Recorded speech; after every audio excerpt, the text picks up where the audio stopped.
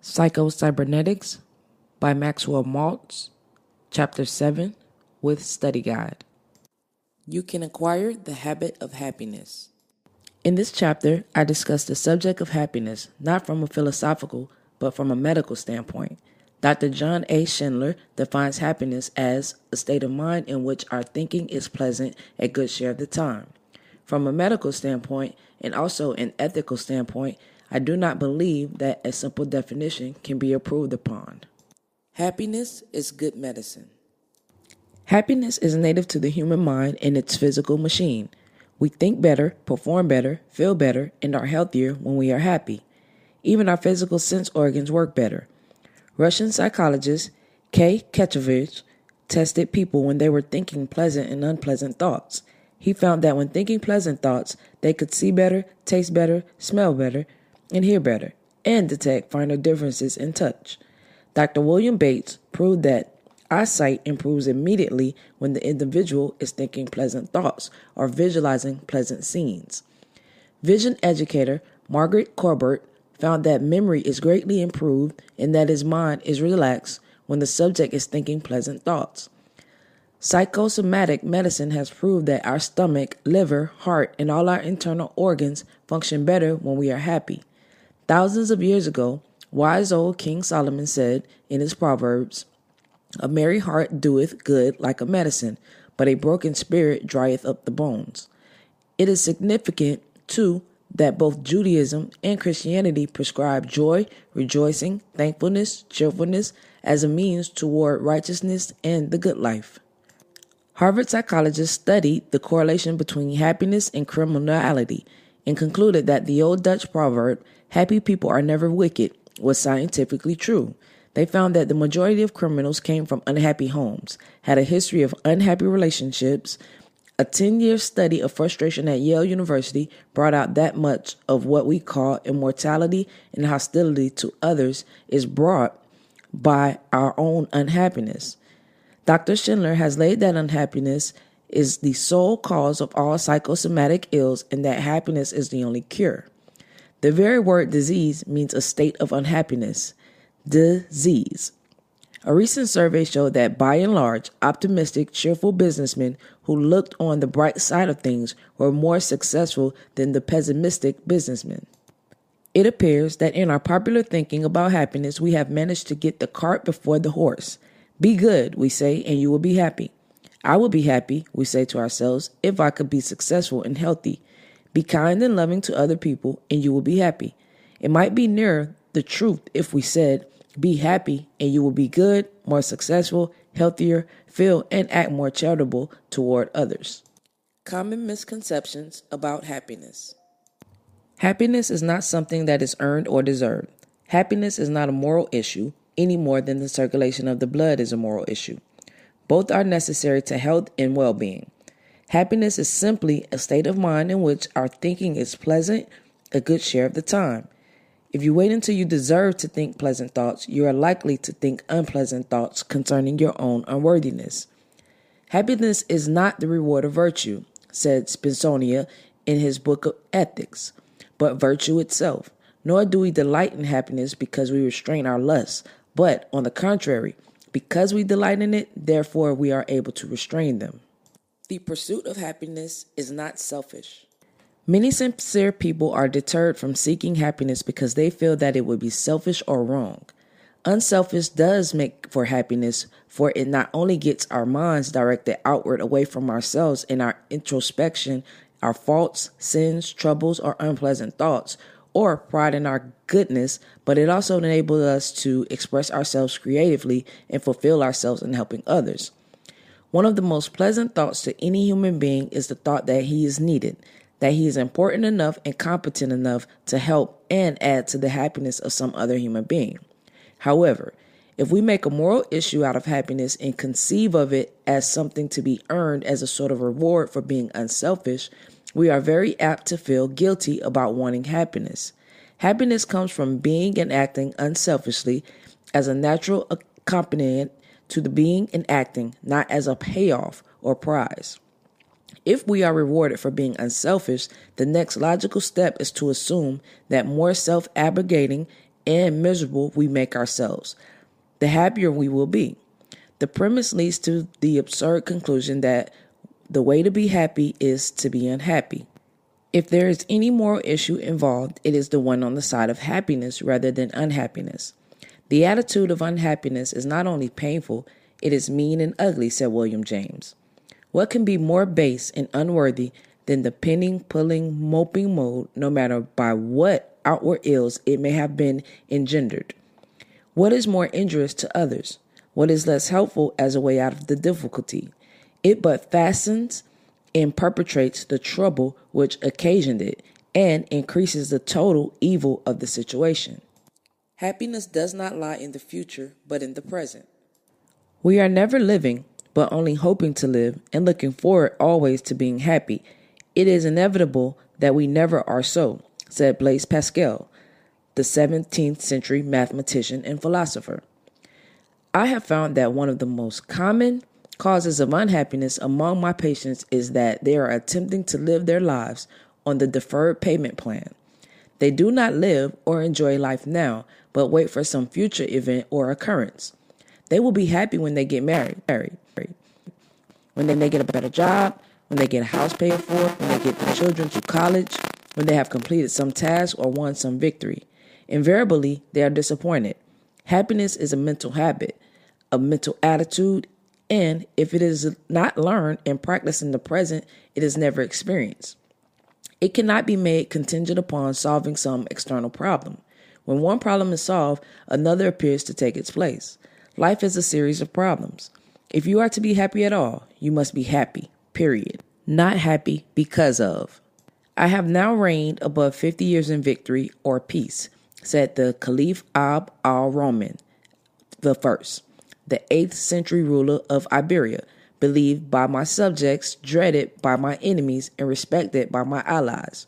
Riches and honors, power and pleasure have waited on my call, nor does any earthling blessing appear to have been wanting to my felicity. In this situation, I have diligently numbered the days of pure and genuine happiness which have fallen to my lot. They amount to 14. Happiness is a mental habit that can be cultivated and developed. Most people are about as happy as they make up their minds to be, said Abraham Lincoln.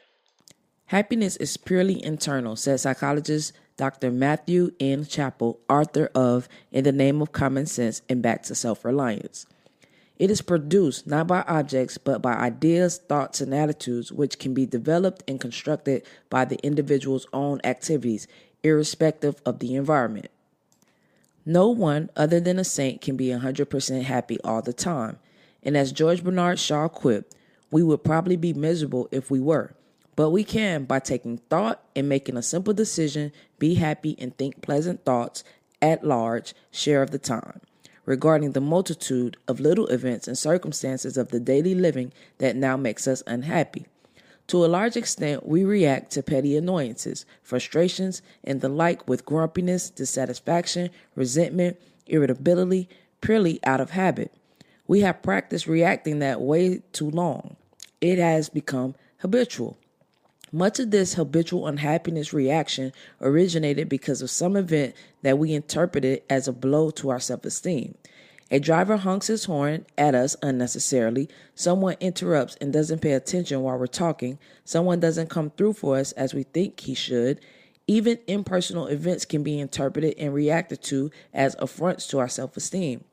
The bus we wanted to catch had to be late. It had to go and rain when we had planned to play golf. Traffic had to get into a snarl just when we needed to catch the plane. We react with anger, resentment, self-pity, in other words, unhappiness. Stop letting things push you around. The best cure I have found for this sort of thing is to use unhappiness's own weapon, self-esteem. Have you ever been to a TV show and seen the master of ceremonies manipulate the audience? I asked the patient. He brings out a sign that says applause and everyone applauds. He brings out another that says laughter and everyone laughs. They act like sheep, as if they were slaves, and meekly react as they are told to react. You are acting the same way. You are letting outward events and other people dictate to you how you shall feel and how you shall react. You are acting as an obedient slave and obeying promptly when some event or circumstance signals to you. Be angry, get upset, or now's the time to feel unhappy. Learning the happiness habit, you become a master instead of a slave, or as Robert Louis Stevenson said, the habit of being happy enables one to be freed or largely freed from the domination of outward conditions. Your opinion can add to unhappy events. Even in regard to tragic conditions in the most adverse environment, we can usually manage to be happier, if not completely happy, by not adding to the misfortune of our own feelings of self-pity, resentment, and our own adverse opinions. How can I be happy? The wife of an alcoholic husband asked me. I don't know, I said, but you can be happier by resolving not to add resentment and self-pity to your misfortune. How can I possibly be happy? Asked the businessman. I have just lost $200,000 on the stock market. I am ruined and disgraced. You can be happier, I said, by not adding your own opinion to the facts. It is a fact that you lost $200,000. It is your opinion that you are ruined and disgraced. I then suggested that he memorize a saying of Epictetus, which has always been a favorite of mine. Men are disturbed not by things that happen, but by their own opinions of things that happen. When I announced that I wanted to be a doctor, I was told that this could not be because my folks had no money. It was a fact that my mother had no money. It was only an opinion that I could never be a doctor. Later, I was told I could never take postgraduate courses in Germany and that it was impossible for a young plastic surgeon to hang out his own shingle and go into business for himself in New York. I did all these things, and one of the things that helped me was that I kept reminding myself that all these impossibles were opinions, not facts. I not only managed to reach my goals, but I was happy in the process. Even when I had to pawn my overcoat to buy medical books and do without lunch in order to purchase cadavers. I was in love with a beautiful girl. She married someone else. These were facts, but I kept reminding myself that it was merely my opinion that this was a catastrophe and that life was not worth living. I not only got over it, but it turned out it was one of the luckiest things that ever happened to me. The attitude that makes for happiness. It has been pointed out earlier that since man is a goal-striving being, he is functioning naturally and normally when he is oriented towards some positive goal and striving towards some desirable goal. Happiness is a symptom of normal, natural functioning, and when man is functioning as a goal striver, he tends to feel fairly happy, regardless of circumstances. My young business executive friend was very unhappy because he had lost $200,000. Thomas A. Edison lost a laboratory worth millions in a fire with no insurance. What in the world will you do? Someone asked. We will start rebuilding tomorrow morning, said Edison. He maintained an aggressive attitude. He was still goal-oriented despite his misfortune. And because he did maintain an aggressive goal-striving attitude, it is a good bet that he was never very unhappy about his loss. Psychologist H.L. Hollingsworth said that happiness requires problems plus a mental attitude that is ready to meet distress with an action plan toward a solution. Much of what we call evil is due entirely to the way men take the phenomenon, wrote William James in The Varieties of Religious Experience. It can so often be converted into a bracing and tonic good by a simple change of the sufferer's inner attitude from one of fear to one of fight. Its sting can so often depart and turn into a relish when, after vainly seeking to shun it, we agree to face about and bear it cheerfully that a man is simply bound in honor with reference to many of the facts that seem at first to disconcert his peace, to adopt his way of escape. Refuse to admit their badness, despise their power, ignore their presence, turn your attention the other way, and so far as yourself are concerned at any rate, though the facts may still exist, their evil characteristics exist no longer. Since you make them evil or good by your own thoughts about them, it is the ruling of your thoughts which proves to be your principal concern. Looking back on my own life, I can see that some of the happiest years were those when I was struggling through as a medical student and living from hand to mouth in my early days of practice. Many times I was hungry. I was cold and ill-clad. I worked hard, a minimum of about 12 hours a day. Many times I did not know from month to month where the money was coming from to pay my rent. But I did have a goal. I had a consuming desire to reach it, and it determined persistence that kept me working toward it. I related all this to the young business executive and suggested that the real cause of his unhappy feeling was not that he had lost $200,000, but that he had lost his goal. He had lost his aggressive attitude and was yielding passively rather than reacting aggressively. I must have been crazy, he told me later, to let you convince me that losing the money was not what was making me unhappy, but I'm awfully glad that you did. He stopped moaning about his misfortune, faced about, got himself another goal, and started working toward it. Within 5 years, he not only had more money than he ever had before in his life, but for the first time, he was in a business that he enjoyed. Practice exercise. Form the habit of reacting aggressively and positively toward threats and problems. Form the habit of keeping goal-oriented all the time, regardless of what happens.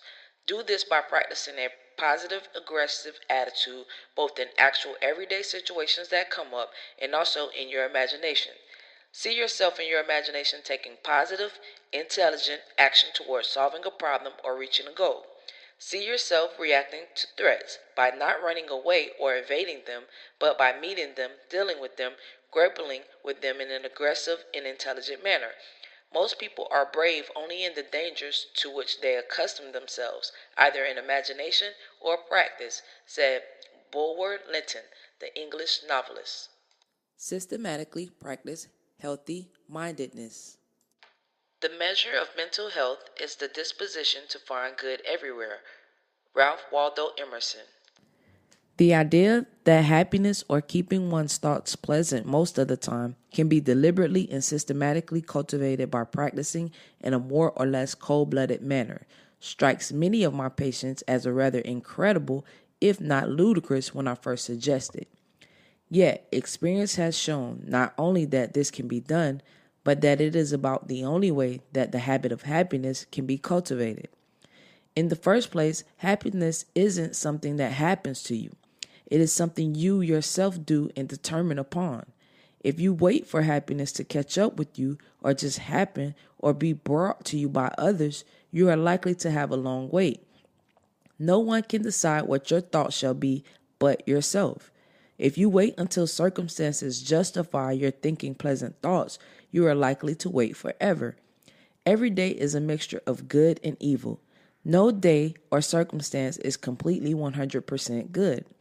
There are elements and facts present in the world and in our personal lives at all times that justify either a pessimistic and grumpy outlook or an optimistic and happy outlook depending on our choice. It is largely a matter of selection, attention, and decision. Nor is it a matter of being either intellectually honest or dishonest. Good is as real as evil. It is merely a matter of what we choose to give primary attention to and what thoughts we hold in our mind. Deliberately choosing to think pleasant thoughts is more than a palliative. It can have a very practical results. Carl Erskine, the famous baseball pitcher, said that bad thinking got him into more spots than bad pitching. As quoted in Norman Vincent Peale's Faith Made Them Champions, he said, "One sermon has helped me overcome pressure better than the advice of any coach. Its substance was that, like a squirrel hoarding chestnuts, we should store up our moments of happiness and triumph so that in crisis we can draw upon these memories for help and inspiration. As a kid, I used to fish at the bend of a little county stream just outside my hometown. I can vividly remember this spot in the middle of a big green pasture surrounded by tall, cool trees. Whenever tension builds up, both on and off the ball field, now I concentrate on this relaxing scene, and the knots inside me loosen up."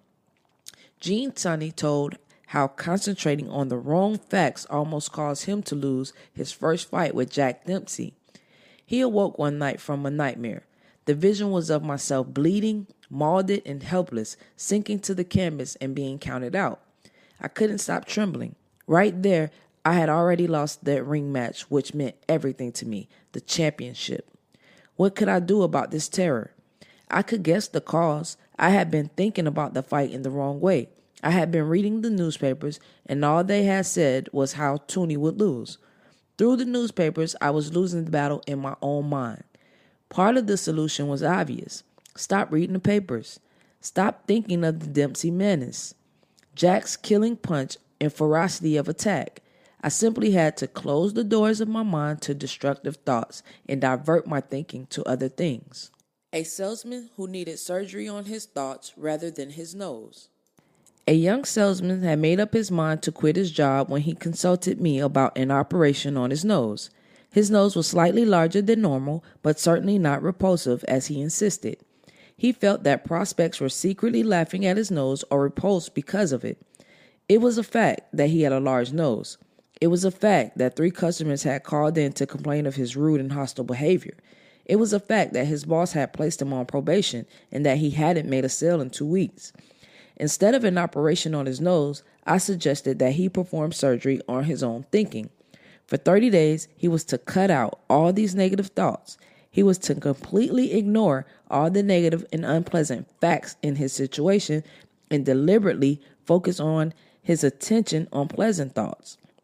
At the end of the 30 days, he not only felt better, but he found that prospects and customers had become much more friendly.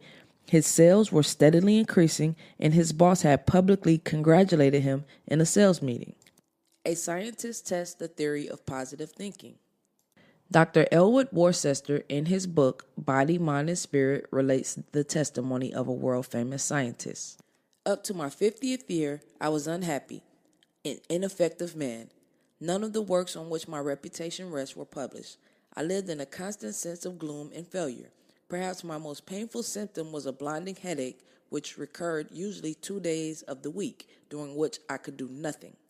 I had read some of the literature of New Thought, which at the time appeared to be Buncombe, and some statement of William James on the directing attention to what is good and useful and ignore the rest. One saying of his stuck in my mind. We might have to give up our philosophy of evil, but what is that in comparison with gaining life of goodness, or words to that effect? Hitherto, these doctrines had seemed to me only mystical theories, but realizing that my soul was sick and growing worse and that my life was intolerable, I determined to put them to the proof. I decided to limit the period of conscious effort to 1 month, as I thought this time long enough to prove its value or its worthiness to me. During this month, I resolved to impose certain restrictions on my thoughts. If I thought of the past, I would try to let my mind dwell only on its happy, pleasing incidents. The bright days of my childhood, the inspiration of my teachers, and the slow revelation of my life work. In thinking of the present, I would deliberately turn my attention to its desirable elements, my home, my opportunities, my solitude gave me to work, and so on. And I resolved to make the utmost use of these opportunities and to ignore the fact that they seem to lead to nothing. In thinking of the future, I determined to regard every worthy and possible ambition as within my grasp. Ridiculous as this seemed at the time, in view of what has come to me since, I see that only defect of my plan was that it aimed too low and did not include enough.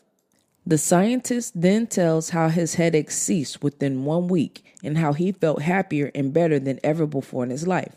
But, he adds, the outward changes of my life resulting from my change of thought have surprised me more than inward changes, yet they spring from the latter. There were certain eminent men, for example, whose recognition I deeply craved, the foremost of those who wrote me out of a clear sky and invited me to become his assistant. My works have all been published, and a foundation has been created to publish all that I may write in the future.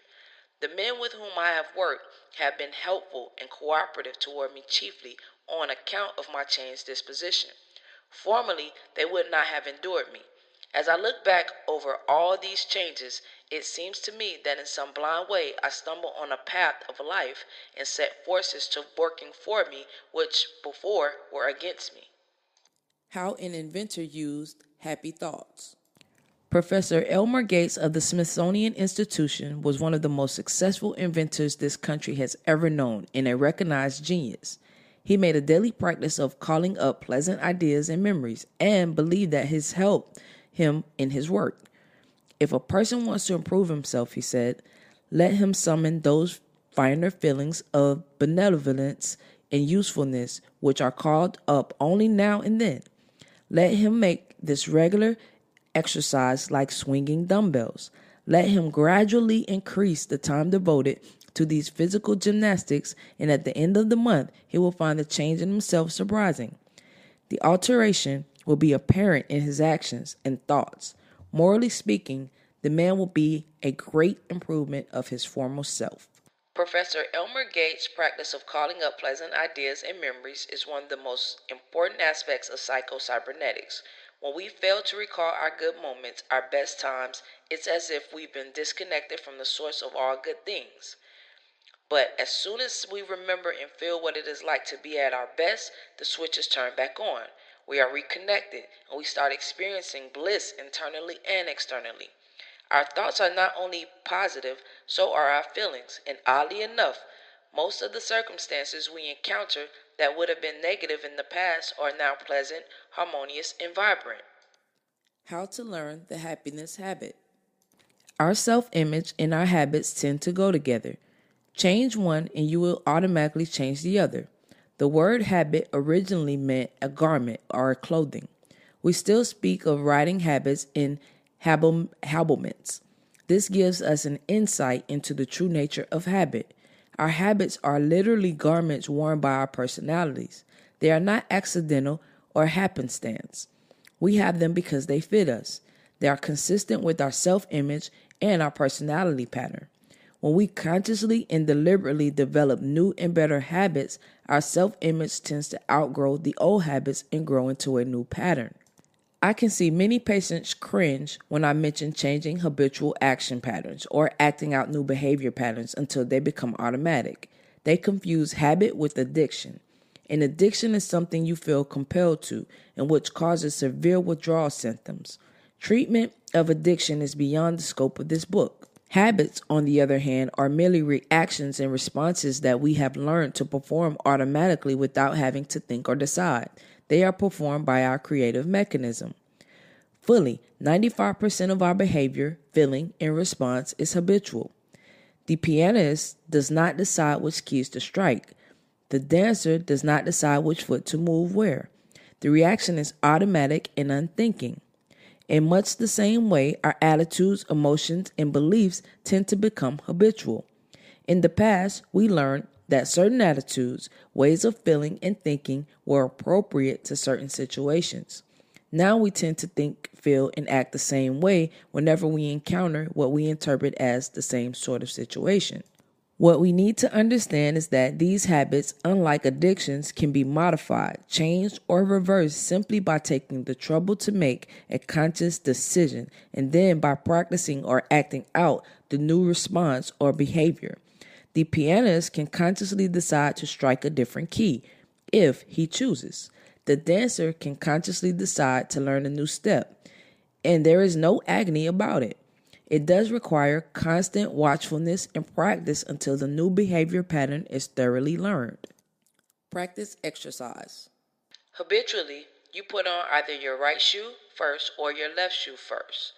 Habitually, you tie your shoes by either passing the right hand lace around behind the left hand lace or vice versa. Tomorrow morning, determine which shoe you put on first and how you tie your shoes. Now consciously decide that for the next 21 days, you are going to form a new habit by putting on the other shoe first and tying your laces in a different way. Each morning, as you decide to put on your shoes in a certain manner, let this simple act serve as a reminder to change the other habitual ways of thinking, acting, and feeling throughout that one day. Say to yourself as you tie your shoes, I am beginning the day in a new and better way. Then consciously decide throughout the day. Number 1, I will be as cheerful as possible. Number 2, I will try to feel and act a little more friendly toward other people. Number 3, I am going to be a little less critical and a little more tolerant of other people, their faults, failings, and mistakes. I will place the best possible interpretations on their actions. Number 4, insofar as possible, I am going to act as if successes are inevitable and I already am the sort of personality I want to be. I will practice acting like and feeling like this new personality. Number 5, I will not let my own opinion color facts in a pessimistic or negative way. Number 6, I will practice smiling at least 3 times during the day. Number 7, regardless of what happens, I will react as calmly and as intelligently as possible. Number 8, I will ignore completely and close my mind to all those pessimistic and negative facts that I can do nothing to change. Simple? Yes, but each of the above habitual ways of acting, feeling, thinking does have a beneficial and constructive influence on your self-image. Act them out for 21 days, experience them, and see if worry, guilt, hostility have not been diminished and if confidence has not been increased. Now write down 5 key points to remember. In your case history, list an experience from your past that is explained by the principles given in this chapter.